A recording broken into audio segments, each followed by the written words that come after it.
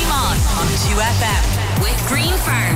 Fuel your day with Green Farm's new high-protein cooked chicken breast fillets. 100% natural and packed with flavour. Thanks to Jenny Green for entertaining us this afternoon. It's Monday the 20th of December and this is Game On. Coming up today, Premier League clubs want this schedule to hold. The message we're getting is that the clubs want to carry on playing. Of course, at the meeting today, it was discussed whether they should suspend at least one round of fixtures. But I think the general consensus was that they should carry on with the policy which they have in place at the moment. In rugby, we'll talk to Stephen Ferris about URC fixture changes and review the Champions Cup action, including an ugly win for Munster. I don't know whether it was a kind of a hangover after the brilliant performance last week. They did have a lot of players who hadn't played for a long time, and you can sense the deflationary effort here because Munster well short of their best. I think they'll be happy to just get the 4 points and forget about it. In racing, Ruby will set us up for the festive schedule, and Leopardstown's manager will tell us how they've solved their ticket conundrum. If you want to get in touch, you can text us on 51552 or tweet at GameOn2FM. Game on 2FM. Welcome back, Marie. Thanks very much. I was here on Friday, I think. Can't remember. You think? Oh, the life you lead now. So busy, Busy. Yeah. It was, I always ask you, Ruby, at the start on a Monday, did you have a good weekend? Were you watching much racing? But this weekend, I'm genuinely care about racing because of Rachel Blackmore. I'm not even pretending to be nice to you. I actually am interested because she just had the most phenomenal weekend, winning awards left, right and centre. She won the Irish Times one on Friday, then she won the RTE one on Saturday, and then she won the BBC World Sports Star on Sunday, I think it was. Unbelievable.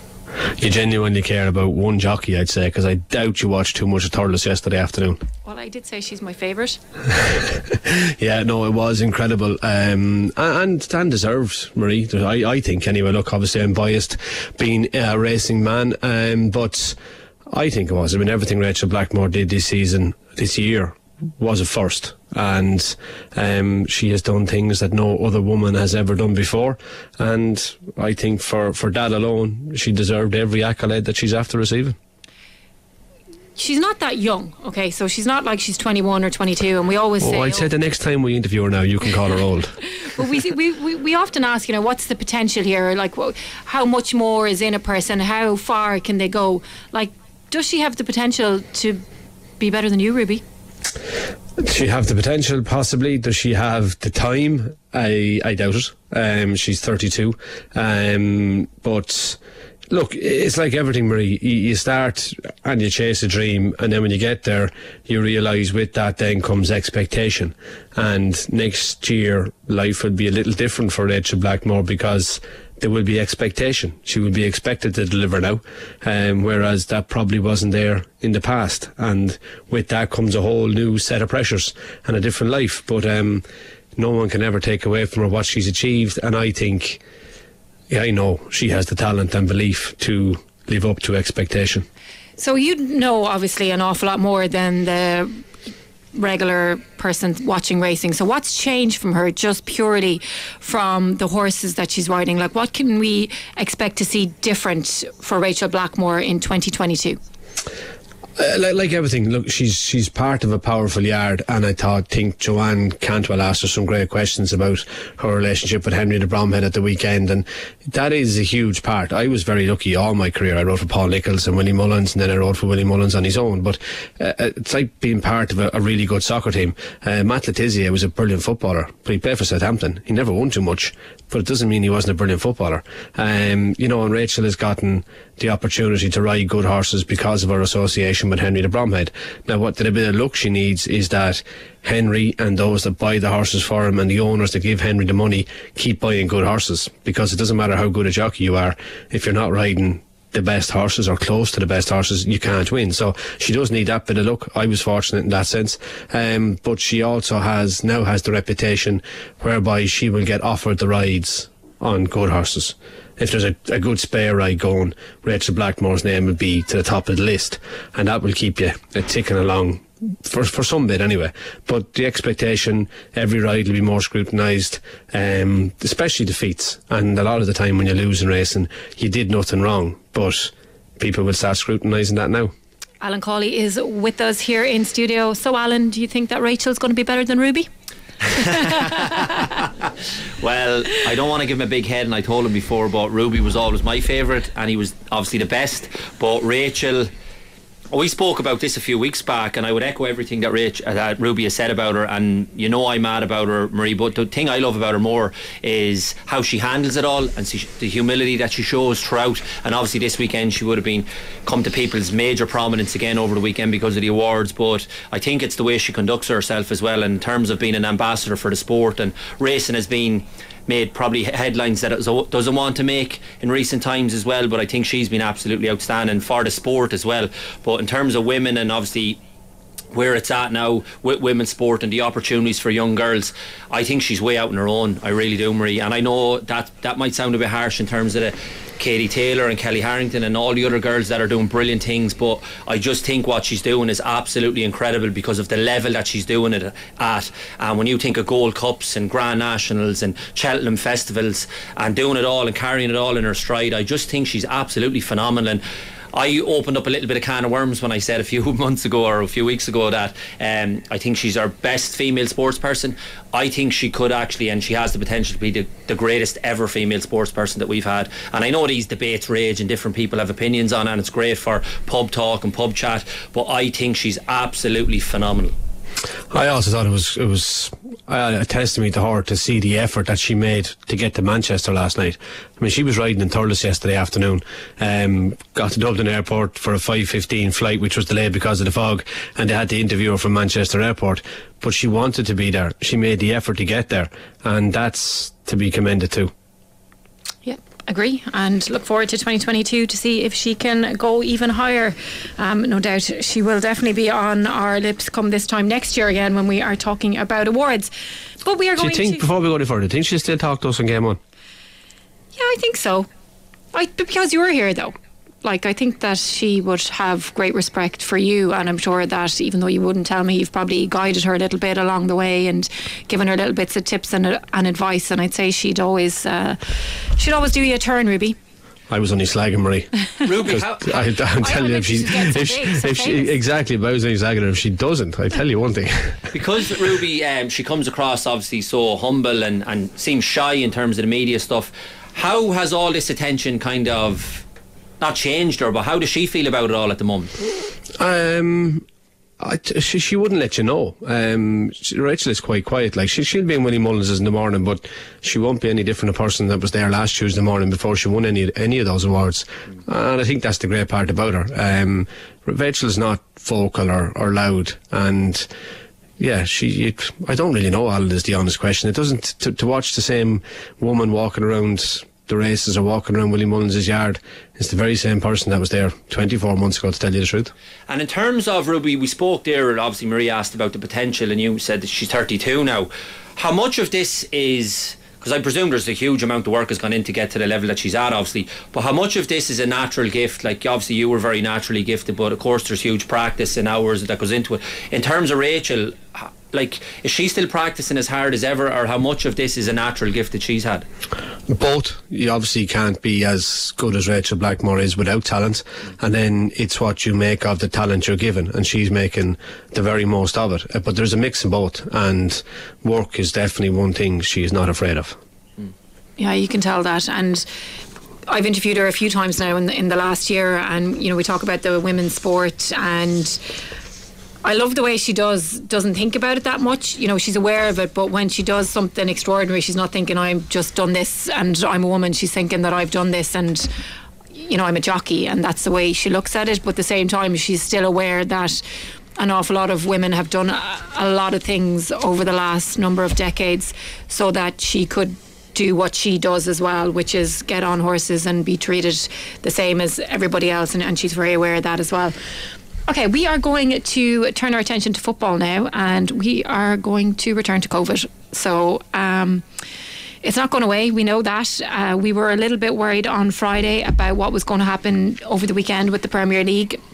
Lots of games were cancelled, and there was a huge amount of build up to the meeting that was being held today with the Premier League clubs about what to do over the Christmas period because of COVID-19, and it has turned out that the Premier League's decided against any suspension of the season, so they are going to continue as are. And with more on this, we are joined now by RTÉ soccer correspondent Tony O'Donoghue. Tony, how are you doing, Marie? How are things? Good to hear from you. And you as well, yeah. Should we be surprised at this? No. The turkeys don't vote for Christmas, but clubs don't vote to change the status quo, which might affect their financial balance sheet at the end of the day, because the prospect of having to give some money back to broadcasters, I think, was uppermost in the minds of Premier League chairman. The meeting was called following the concern over the number of games that were postponed recently. Like, we had, I think, 6 of the 10 in the Premier League this weekend were lost to COVID. So a lot of managers have asked for a break in fixtures. Thomas Tuchel was saying it this weekend. They barely had enough players to, despite all their riches, to fill a bench.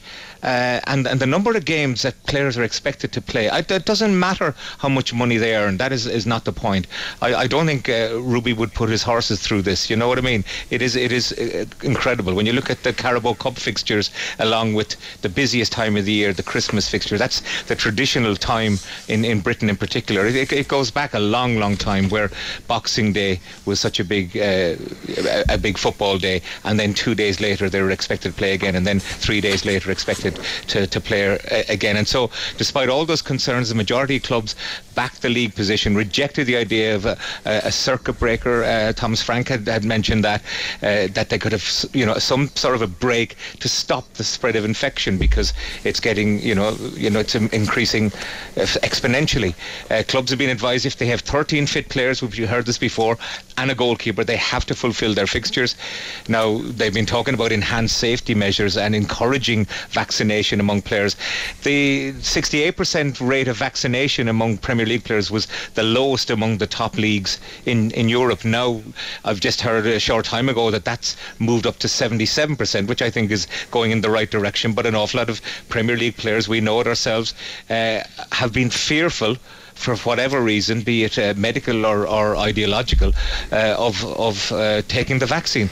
But that 68% has risen to 77%, and I think the clubs are encouraging their players now. But last week, 42 Premier League players returned positive COVID-19 tests in a 7-day period. That's the highest number since the start of the pandemic. So, those figures are only going one way.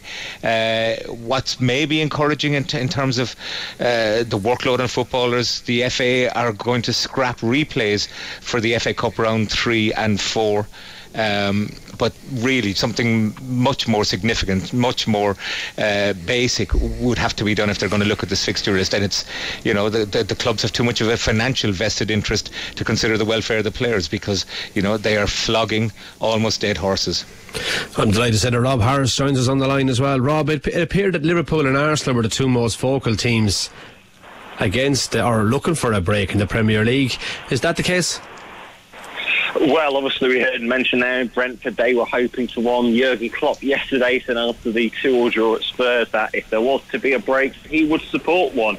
You think actually Liverpool might be resistant to one, given the fact they are about to lose key players to the African Cup of Nations in a couple of weeks' time or so, unless that tournament doesn't go ahead. So, that would be a blow. Of course, Arsenal impacted too. But, this desire for a fire break, a pause in the season, it was hard to see actually what form it would take, because actually, unless the players themselves then all went into a complete bubble and isolated from their own families, it wouldn't actually remove the risk of them contracting COVID-19 and then mixing back with their squads again in a week or so. And, of course, players do have to stay match fit anyway, so even if there weren't any fixtures, surely they'd be staying in training still to some degree as well. So it was not exactly a well thought out plan, I would say, for actually a pause. And the Premier League has shown over the weekend that they have managed to get 4 fixtures away. Obviously, quite separate to that is the issue of the health and safety of fans with full stadiums still, as you know, obviously watching in Ireland and seeing how the attendances have been reduced there by the government. Are there concerns that they are going to reduce the attendances to games, Rob? Well, that really does fit into the wider British government planning. Currently they are on the Plan B, which is still only around general mask wearing and testing around at the moment. There's no sense of yet when they're going to, or if they do move into further restrictions. So, the fact is Boris Johnson, his own political weaknesses could have a knock-on effect for the, for sport as well, in terms of whether there's any sense of restrictions being brought in and wider political considerations coming into play and over how viable that is, and also issues over whether there'd be compliance given the the scrutiny over the government's own actions during past lockdowns here. So at the moment there's nothing that points towards a reduction in capacities, but we know things can move at quite a pace as more information comes through on Omicron, which we've only known about obviously for about 3 weeks or so as a variant. The pace of things can change pretty quickly. What could be quite significant is the impact of the spike in cases here on things like the National Health Service and the police forces, and we're already hearing of significantly depleted numbers in the health service who've contracted coronavirus and are isolating. And the question is, does it become a point where there aren't the resources to be able to commit to sports events which are needed to ensure that they can go ahead, and maybe something like that is the thing that actually ultimately prevents fans from being able to attend? Maybe it'll come to health and safety. Rob, were you surprised that the Carabao Cup games are still going ahead tomorrow and Wednesday? Did you think that they might get pushed? Yeah, obviously it's very much a case-by-case basis on the squad. Tottenham, for instance, playing West Ham. Tottenham did manage to obviously play Liverpool yesterday with a pretty strong squad, so they've got players coming back from infections. I think one of the issues still in the Carabao Cup is the fact they are playing these two-legged semi-finals in January, when there is a pressure on the calendar to just make up some of these games lost. And we have had the FA announce that the FA Cup replays in the third and fourth rounds will no longer take place. There will be no replays for the rest of this season in the FA Cup, which also helps to avoid any additional pressure on the fixture calendar and the need to put more fixtures in when they've got to recover games that have been lost, particularly Tottenham, we mentioned them, who've before today had their previous games cancelled both in midweek and the previous weekend too, as well as they couldn't play a game at Burnley due to the snow there a few weeks ago, so they've still got 3 games in hand to catch up.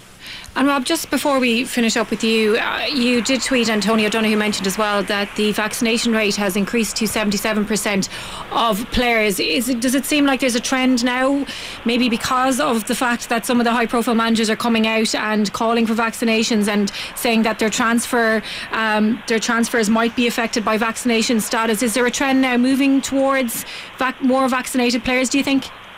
Well, it's certainly up from the 2/3 when we last got the data 2 months ago. What will be a concern is still 16% of players have not received any jab at all.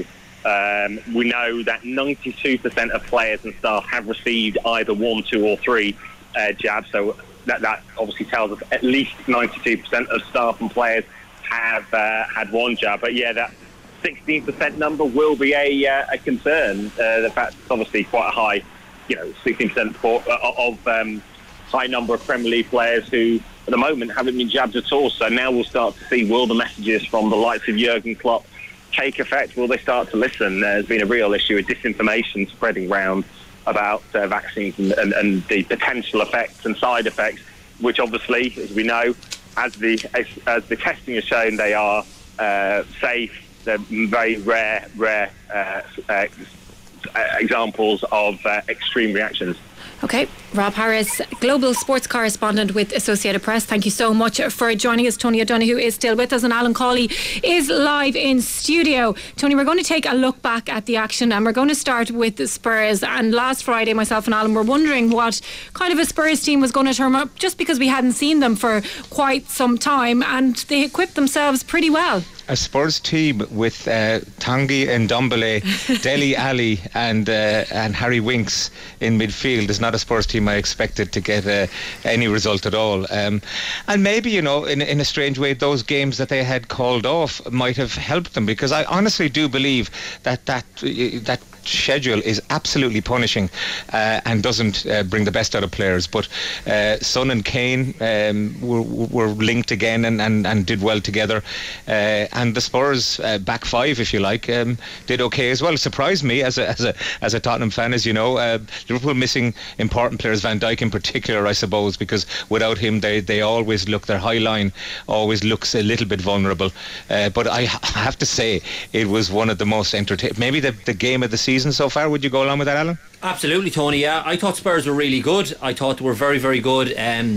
You mentioned the three in midfield there, and up to now they've obviously been playing Skip and Højbjerg, who I think are so limited and don't help them at all. And the question mark around the three that he named yesterday was always their attitude. And obviously Dele Alli there was reports there a couple of weeks back that he'd be going out on loan, and Ndombele hasn't done much since he's obviously a big money signing. But again, I would question his attitude. I've always liked Harry Winks, and I felt he was harshly treated by the previous manager. So as you say, Tony, when I looked at that midfield, the three of them are probably the most technical, best three midfield players that they have, but it was always their attitude. But yesterday I thought their attitude was first class, and again I think that comes back to the manager, in the sense that Conte is getting a bit of a tune out of him now.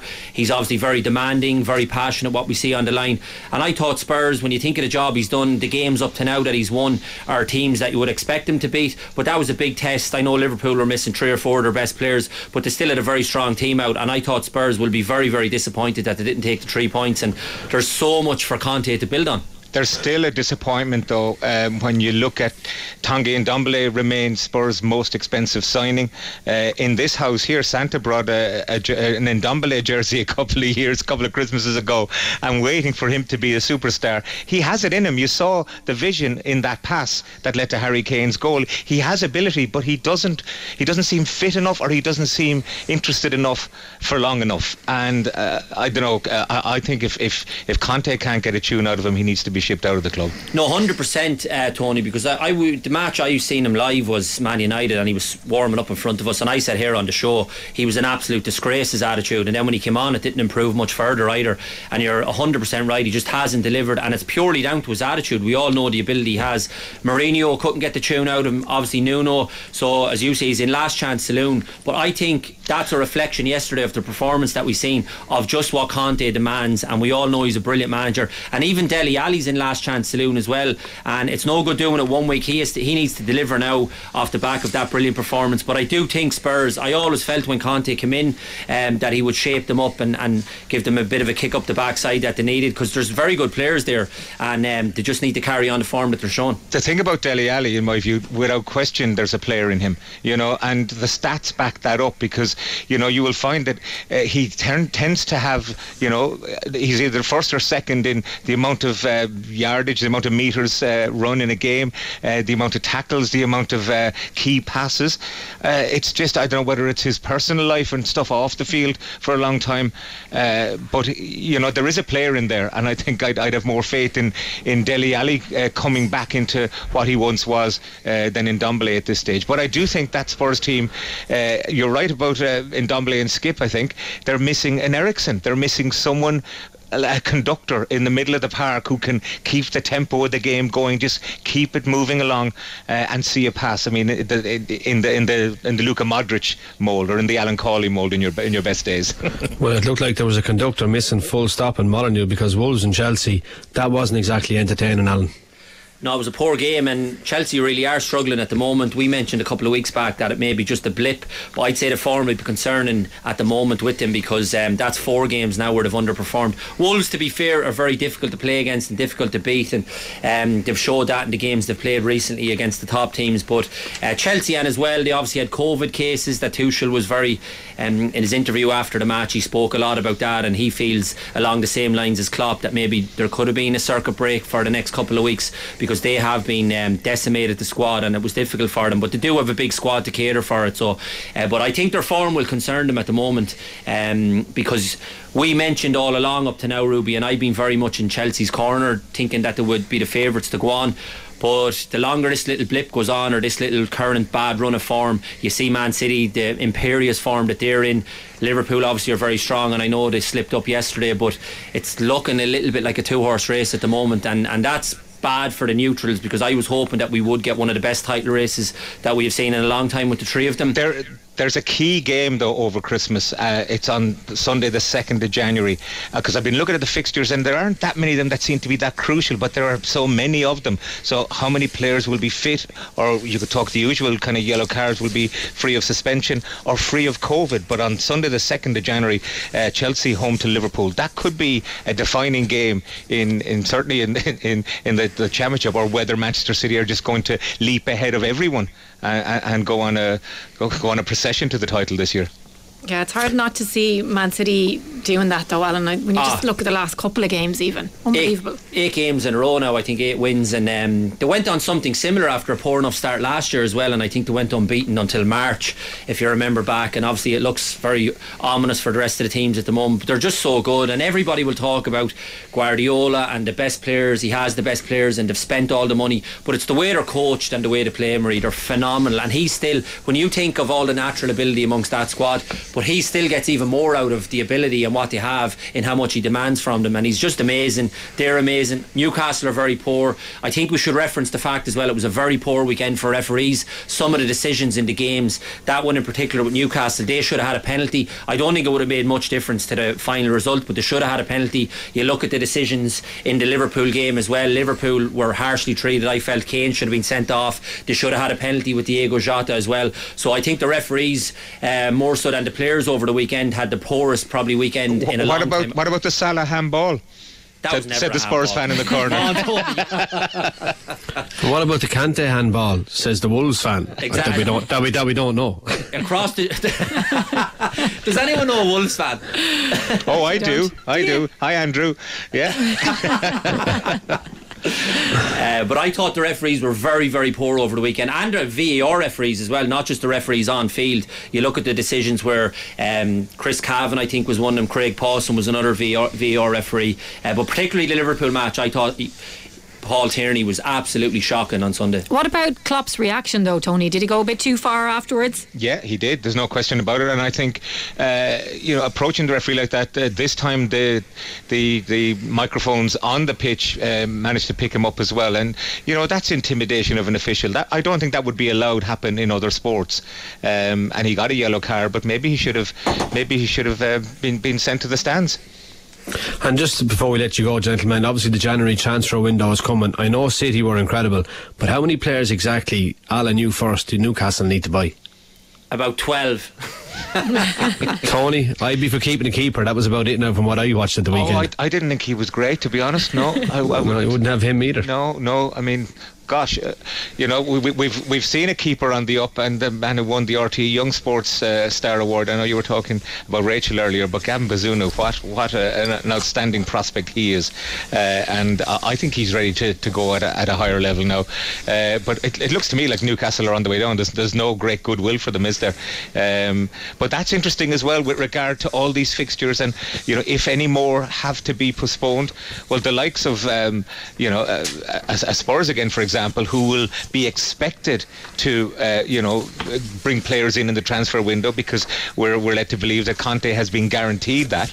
Then the game against Burnley that was postponed, and if Spurs have 2 or 3 £40 million players extra, that's not fair either, is it? I think what's interesting as well, Ruby, you mentioned the January transfer window upcoming, and of course Newcastle, they're so poor, championship players at best, and they look like they will be relegated. I'd worry for Leeds as well. Bielsa has had an absolutely shocking week in terms of his approach. Last week Man City losing to 7-0, which he helped largely in his approach, but to lose 4-1 at Arsenal as well, and something similar with his approach, mad stuff, absolutely kamikaze stuff in how he goes about it. But the interesting thing for me with the January transfer window, and obviously we touched on the COVID issues, will managers sign players who are not vaccinated? Because that's a major thing now for me. Klopp has already come out and said he won't sign any players that are not vaccinated. You look at the data at the moment, the games over, I think, around the European leagues in Italy, Spain, Germany, all the players are in the high 90s, and none of the games were called off over the weekend. Whereas you look at the Premier League, the fixture cap was decimated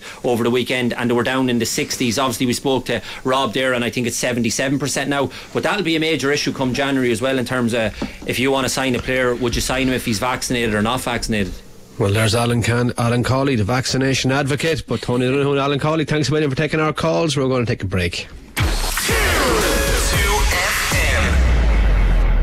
Game on 2FM. With Green Farm, have your dinner ready in a flash. With Green Farm's high protein cooked chicken breast fillet.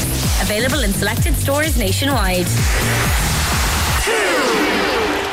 Game on 2FM. Welcome back. It's now time to turn our attention to rugby, and lucky enough we did have some games that we will be talking about with Stephen Ferris, who joins us on the line. But first of all, Stephen, a little bit of news today, and it's COVID related. Leinster and Connacht's home games against South African opposition that were fixed for January have already been postponed, and also those Munster games that were postponed have been rescheduled as well. We're talking about tricky periods all the time, and it seems like we're in one, and there's a lot of worry about the European rugby and of course now this URC as well. Just what's your take on where we are, Stephen? I think it's disappointment. Obviously nobody expected all this to be happening around this time once again. I certainly feel that there's going to be huge congestion later on in the season. The whole idea around the United Rugby Championship was to have free weekends during the Six Nations, more competitive team sheets when they do come together, and I think it's all just going to be thrown together come the end of the season, and maybe in Europe and URC, and it's just very, very difficult for everybody. It's difficult for the coaches to put plans in place going forward. The strength and conditioning staff, they've probably already got their pre-seasons sorted out for next year already.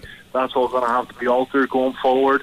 And it's just, I think there's just so much confusion about what the outlook is for the rugby lads, and it's just game by game, isn't it? Week by week. You just see in the Premier League, I know I heard Ruby talking about it earlier, you just don't know what's around the corner. At least we had a few games at the weekend, Emery. At least we had a couple of games at the weekend, but some of them were pretty forgettable, and I'd say that Munster Cast one is definitely one of those. Yeah, I was sitting watching it, and I was just waiting for a spark. I was just waiting for something to happen, the crowd to get up, a moment of brilliance, something to happen. Like, Munster didn't have one line break in the whole game. It's just unheard of down in Thomond Park. 19 points to 13-1.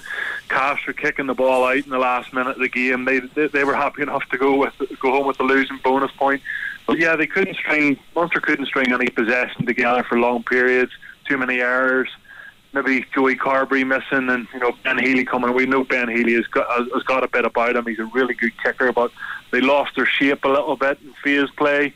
I know it's been talked about heavily, Ruby, about Johan van Graan and what he's doing. Heading over to Bath. I don't think the timing of that was quite right.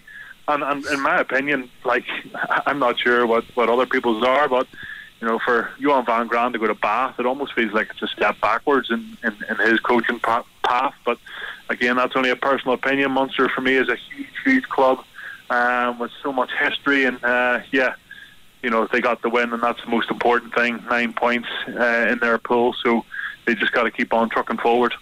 I was actually in the car listening to it, and Donald Lenihan was co-commentating, and he alluded to that fact that Johan van Graan's decision didn't go down well within the Munster squad, and he was kind of alluding to it. Well, that's what I got from listening to him. That's the way the players took it too. Yeah, I sort of was... I don't know, I just didn't see it coming. I don't think anybody's seen it coming. I almost got the feeling that Johan van Graan had dedicated his future to Munster rugby. He was going to be in it for the long haul. That's the kind of feeling that I certainly got from the camp over the last couple of seasons. We all know that everything's been so up in the air with COVID, but yeah, it just seems like a bit of a strange one. you and I both know that, you know, money talks, and it doesn't matter what job you're in. If it's you know, a banker walking down the main street in their city, or if it's professional rugby, money does talk. So it'll be interesting to see how that pans out for him. I know he's talking about all focus and emphasis is on Munster rugby for the next 6-7 months before he leaves. But yeah, it's going to have an effect. Of course it is. You know, it's going to, the likes of the senior players are going, geez, you know, I didn't see this one coming. Do you think that's why they were so disappointing in terms of performance? People are saying it was, you know, an ugly win, that it was blunt. Is that a direct result of the fact they know that their head coach is leaving? And obviously, like, if anybody gets a new job, it's very hard to focus on the job that you're in at the time because you're thinking down the line always. Yeah, it just seemed very flat, didn't it? It seemed everything was very flat. And now all the talk is about getting a new head coach. Getting someone in with vast experience is going to continue to take this Munster team forward. I don't think you can put it all down to Johan van Graan, you know, telling the players that he's going to leave. Definitely not. There was just too many errors, too many mistakes. You know, the Dale Ende try, I thought it was a try all day long, but the TMO said there was a little bit of separation, and he didn't award it. And Castres, you know, Simon Mecca, who was playing in the back row for Castres, made 10 tackles. Like, the highest tackle count was 10 tackles. Usually in a European game in Thomond Park, you're making nearly 20, double that. So it just shows you that it was a very stop-start, lethargic game, and you know, just one that they maybe draw a line in the sand. Yeah, I think we'll move to a game we'd actually like to talk about. And I thought Ulster were very good against Northampton. I'm sure you thought the same. I thought you were going to say Connacht, Ruby. I enjoyed that game too. That was spectacular. We'll get to them in a minute. I thought they showed great spirit, but we'll start with Ulster first. Bonus point win. They looked home and hose. A few sloppy errors in defence, maybe let Northampton half back into it. Yeah, it was 19-6 after 20 minutes. A few really good tries. I think James Hume and Ethan McElroy, you know, playing in the outside centre and on the wing, you know, both played really solid games. And then Stuart McCluskey went off injured, and they just sort of lost a little bit of direction. He's such an important player for them. Overlooked, as we all know, by Ireland quite a bit over the last decade, but he brings so much to the Ulster side. He went off injured. Then another injury concern. You know, the Six Nations isn't that far away. It's only around the corner. Ian Henderson went off injured yet again. So yeah, it was one of those nights where you thought it was going to be 50 or 60 points after 20 minutes, and then Northampton sort of knuckled down. When you have players like Courtney Laws, Tom Wood and Ludlam in the back row, they're not going to roll over, and they got their way back in, just kept kicking over the penalties, and of course they got a try at the very last, and maybe a little controversial penalty try awarded for Ulster as well in there. So, but I tell you what, both sides came and played a bit of rugby, and it was a really entertaining game to watch. Dan McFarland said it's a little bit too early to speculate on the extent of the injuries suffered by McCluskey and Henderson, but he did definitely sound concerned. So, Dwayne Vermeulen, how do you think he's fitting in? He was quality. He was so good. Nick Timoney got star of the match. I don't know what it's called these days. I think it's star of the match for European rugby. But I thought Dwayne Vermeulen deserved it. The way he got over the ball, some really crucial turnovers. He's a brilliant line-out option, a good leader. There was a couple of times the scrum was retreating at a rate of knots in the second half, and just his experience, like he was able to go in with his big paws and just pick that ball up and actually get Ulster over the gain line when they were very, very close to giving away a penalty at the scrum. And I've been in that situation myself, and it's very easy to knock it on or get it stuck between your feet. So yeah, he just oozes that little bit of class that maybe Ulster have been missing to get them over the winning line to win some silverware. But yeah, sitting second, 9 points in Pool A. I know we've got Claremont at home, Northampton away. Northampton are more or less out of the competition, but Claremont at home, there's going to be so much riding on that because it's going to be very, very tight. But do you think Billy Byrne should have kicked the last penalty and made sure Northampton were out of the competition rather than kicking it off the park? No, like Northampton are only sitting on 1 point. I just can't see Northampton. You know, they're vassing away from home. I just can't see them getting in. And so much focus will be put back into the Gallagher Premiership. We all know the way the English teams work. If they're not in for the hunt, then they'll revert back to their domestic league and make sure that all emphasis is put in that. Obviously then Connacht were playing against a team in the Gallagher Premiership, Leicester away, who got 2 quick tries in around the 20-minute mark, Leicester, and Connacht looked to be struggling, but a couple of intercepts and they kept fighting, didn't they? Yeah, they kept fighting, and like just looking at all the stats, like Connacht played a lot of rugby, 400 plus running meters, 6 clean breaks, but only the 2 tries to show for all their hard work and effort. Just a few penalties at crucial times, a few missed tackles, like they slipped off a number of tackles, but it was great to see Bundy Aki back beating defenders for fun. John Porch had a fantastic game also. And you know what, like that last minute Jack Hardy drop goal, he's playing brilliant stuff, 100% off the kicking tee once again. 24 points landed in 2 games in Europe, sitting on 6 points. They're 4th in Pool B.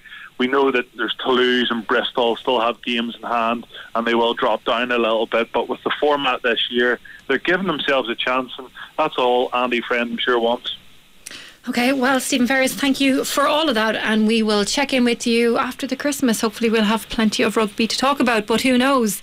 Now, before we head for a break, just a word on the situation with the Irish women's rugby team. Earlier today, a delegation which included Ciara Griffin, the former Irish women's captain, met with Minister Catherine Ryan and Minister of State Jack Chambers to discuss the current issue in the women's game following their letter that was sent last week on behalf of Irish women's rugby.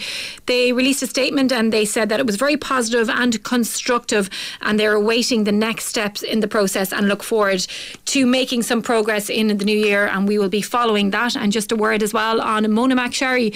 She won a bronze medal today in her favourite event, the 100 metre breaststroke final at the World Short Course Swimming Championships in Abu Dhabi. Anyone who has been following Mona's exploits over there, she's just been breaking records for fun, so it's great to see her get that bronze medal. We're going to take a very quick break now, and then we're back with racing. Game on 2FM with Green Farm. Fuel your day the healthy way with Green Farm's on-the-go chicken bites. 100% natural and packed with protein. Available in selected Tesco's nationwide. Game on racing. Well, we're delighted to be joined on the line now by Leopardstown CEO Tim Husbands. Tim, you've had a busy weekend, to put it mildly, trying to fit 6,000 people into 5, but somehow you've managed to do it. Yeah, we saw it as a great challenge. Evening, Ruby, evening, Marie. When we got the announcement from government, the initial reaction is, oh my goodness, are we going to have to disappoint anybody? And we decided not to take that knee-jerk reaction and put a measured response together, working over the weekend with our commercial partners, stakeholders, our ticket holders, hospitality clients, trying to work out the balance of who was going to come, who wasn't going to come, because obviously there was that mix of people who actually didn't want to come anymore against those that wanted to maintain their interest.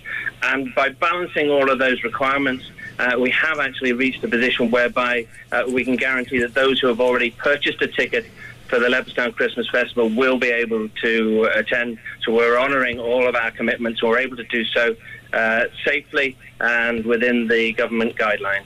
You're probably the envy of many geek, Tim, being able to do that easily and that quickly. But look, obviously racing is predominantly an outdoor sport, but for you at Leopardstown you would have a huge corporate sector as well. How's that been affected? Yeah, it has. I suppose that's been the most vulnerable section of it, because obviously the corporate market, a lot of them aren't actually in the office anymore. So they've really gone away and had a look at the entertaining that they were going to do over the Christmas festival, and that's one of the areas that has been affected. Those that are more family-based have been able to maintain their interest, but I have to say that from the corporate side, the sponsors have been fabulous with us. They've worked really hard with us. They've continued to give us their patronage. People like Savills are continuing their investment with us at the Savile Stakes, and then you have a new sponsor in Dornan Engineering sponsoring the Christmas Hurdle. So I think we're blessed in that we have that mix of sponsors that are both corporate but also industry-based. So Tim, it's obviously a time when everything is really uncertain, and the future is really uncertain as well. We don't know what's ahead of us, and just from your point of view, how concerning is that, being in a situation where you can't really map out the next little while, even the future long term? Yeah, it's really concerning, Marie, because we've been running for about 18 months, almost behind closed doors the whole time, missing out on the commercial opportunities that our big festivals bring. And having the Christmas festival is fantastic, being able to deliver it for 5,000 and continuing the tradition of the Christmas festival, but it is a large part of our business. And in the same way, the Dublin Racing Fest in February will be a large part of our business. So we're kind of caught in no man's land as to how big and how small we can get. So we do plan for most eventualities. We had planned originally for 10,000. We'd voluntarily taken back our capacity, and then we've worked towards a much smaller capacity. And what about supports then from the government? Do you feel like you're being supported enough in what is a really tricky time for you? No, I think actually Horse Racing Ireland and the IHRB have done a fantastic job in maintaining the integrity of the racing industry. We're just a part of it. There are nearly 29,000 people working within the horse racing industry, and the race courses are such an integral part so that they can show off their horses, and the jockeys and the owners can get involved. So it's a big food chain of which we're a very important part. And I think the government have done very well to maintain the industry when so many other industries have suffered so much more badly. Well, 5,000 people will feel like an awful lot compared to last year, Tim, but what can racegoers expect? Will you have plenty of outdoor bars, outdoor food kiosks? Will you be aiming to keep as many of that 5,000 as you can outside and safe?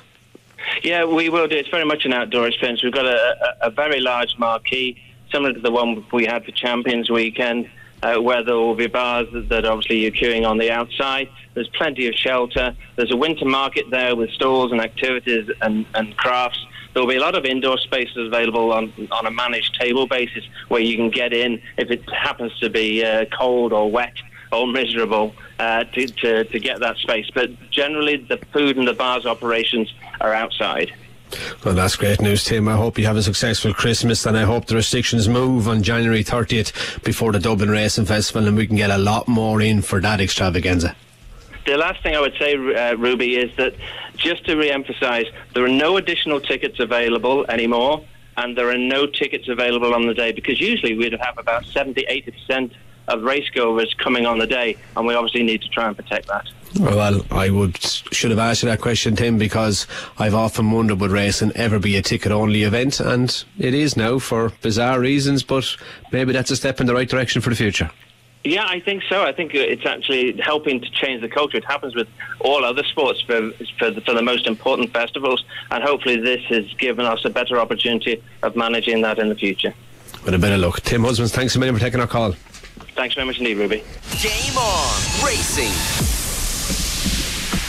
Now, so this is the last time we're going to hear from Ruby before Christmas, and no doubt Well, Ruby, I am on Thursday, Marie, but we're doing highlights of the year. Okay, this is the last time I'm going to talk to you on air before Christmas. Yeah. So I want all the tips. What's coming tips. up? Racing. Unfortunately, we're a little bit early for all the tips, but look, there is some great racing, especially on Stevens' Day, between Leopardstown and Kempton. Obviously in Kempton you've got the King George, you've Clandazobo, Frodon for Paul Nichols, Manila Indo for Henry the Bromhead, and Rachel Blackmore. Asterion Forlange is going as well, so you know that'll be a cracking race. It was a place I often was on Stevens' Day, and this year's King George looks like a cracking renewal as well. On the King George, Ruby, and there's one horse you didn't mention there, and coming off the back of the weekend that Nicky Henderson is after having, would you fancy Chantry House? He definitely has a chance. I think he's novice form, Alan. He needs to improve a little bit on it, and it's a hard race to win first time up. I know I won 5 of them on Cawdo Star, but he'd had a run every year going. He didn't try and win it first time out, and when you're taking on, you know, Clandazobo will be trying the first time as well, but Frodon will run under his belt, and Manila Indo and Asterion Forlange. It'll be a big ask for those horses that haven't had a run. Not impossible, but a huge ask. Yeah, I know, because I was just reading some quotes from Nicky Henderson today and just saying how well he's going, and obviously, as I say, the form, the stable are in, and I thought Champ was so impressive at the weekend. I thought he was brilliant. Yeah, he was impressive, and obviously on the 28th the Irish horses will get a chance to reply to Champ in the Christmas hurdle. You have Flooring Porter, who won last year's Stairs hurdle, and he'll take on Classical Dream, and Gordon Elliott's on about stepping Abacadabra up to 3 miles, so yeah, that could be an interesting one with him. He's a high class horse, and if he gets the trip, he most certainly has the speed for the other horses. What is it, Ruby, with obviously he never ran a race really in the Gold Cup, but do you think he's better over hurdles, Champ, than maybe over fences? He looked at the weekend. I mean, John O'Neill rode him for the first time. He beat Time Hill, who was a good winner at Aintree last year. But yeah, look, he had obviously had issues in the Gold Cup because he was beaten after jumping, one fence. He pulled up quite early, but his race was over at the back of the first. But yeah, he's an RSA winner. He had a good run over 2 miles in Newbury, over fences as well, but he definitely looked happier over hurdles. He's not a young horse either. He's 9 rising 10, and I think the stay in hurdle division, Alan, looks weaker than the Gold Cup division, so if he was mine, that's the road I'd be going with him. Okay, and on Friday, did we see the Supreme winner potentially? John Bunn. He was very good. Yeah, he definitely sets the standard. He's done about I'm giving him one more run somewhere in February, probably before he goes to Cheltenham for the Supreme. But look, he's Douvan's full brother. He was very impressive at the weekend, but I think over the course of the Christmas period in Leopardstown and Limerick, and even into the early New Year with Fairyhouse and Naas, I think we'll see some potential stars emerge in Ireland, I hope. So Ruby, what are you looking forward to most? I think Enor Grameen in the Paddy's Reward Club chase on the 27th. I thought he was brilliant at Cork. He'd be exceptional, and the Savills would be a great race as well at Plutar, Galvin. I think Protectorat might come over from the UK. You've Kenboy and Delta Work. It's always a great race, and the Savills will be a good one, Marie, I hope. Okay, that is all we have time for. I'll be back tomorrow. Ruby, have a great Christmas. Thank you, Marie. Same to you. Happy Christmas, Ruby. Marie. Cheers, Al. Same to you. Connor Bean is up next. 2FM. Game on 2FM with Green Farm. Healthy dinners made easy with Green Farm's high protein cooked chicken breast fillets range. Available in selected stores nationwide.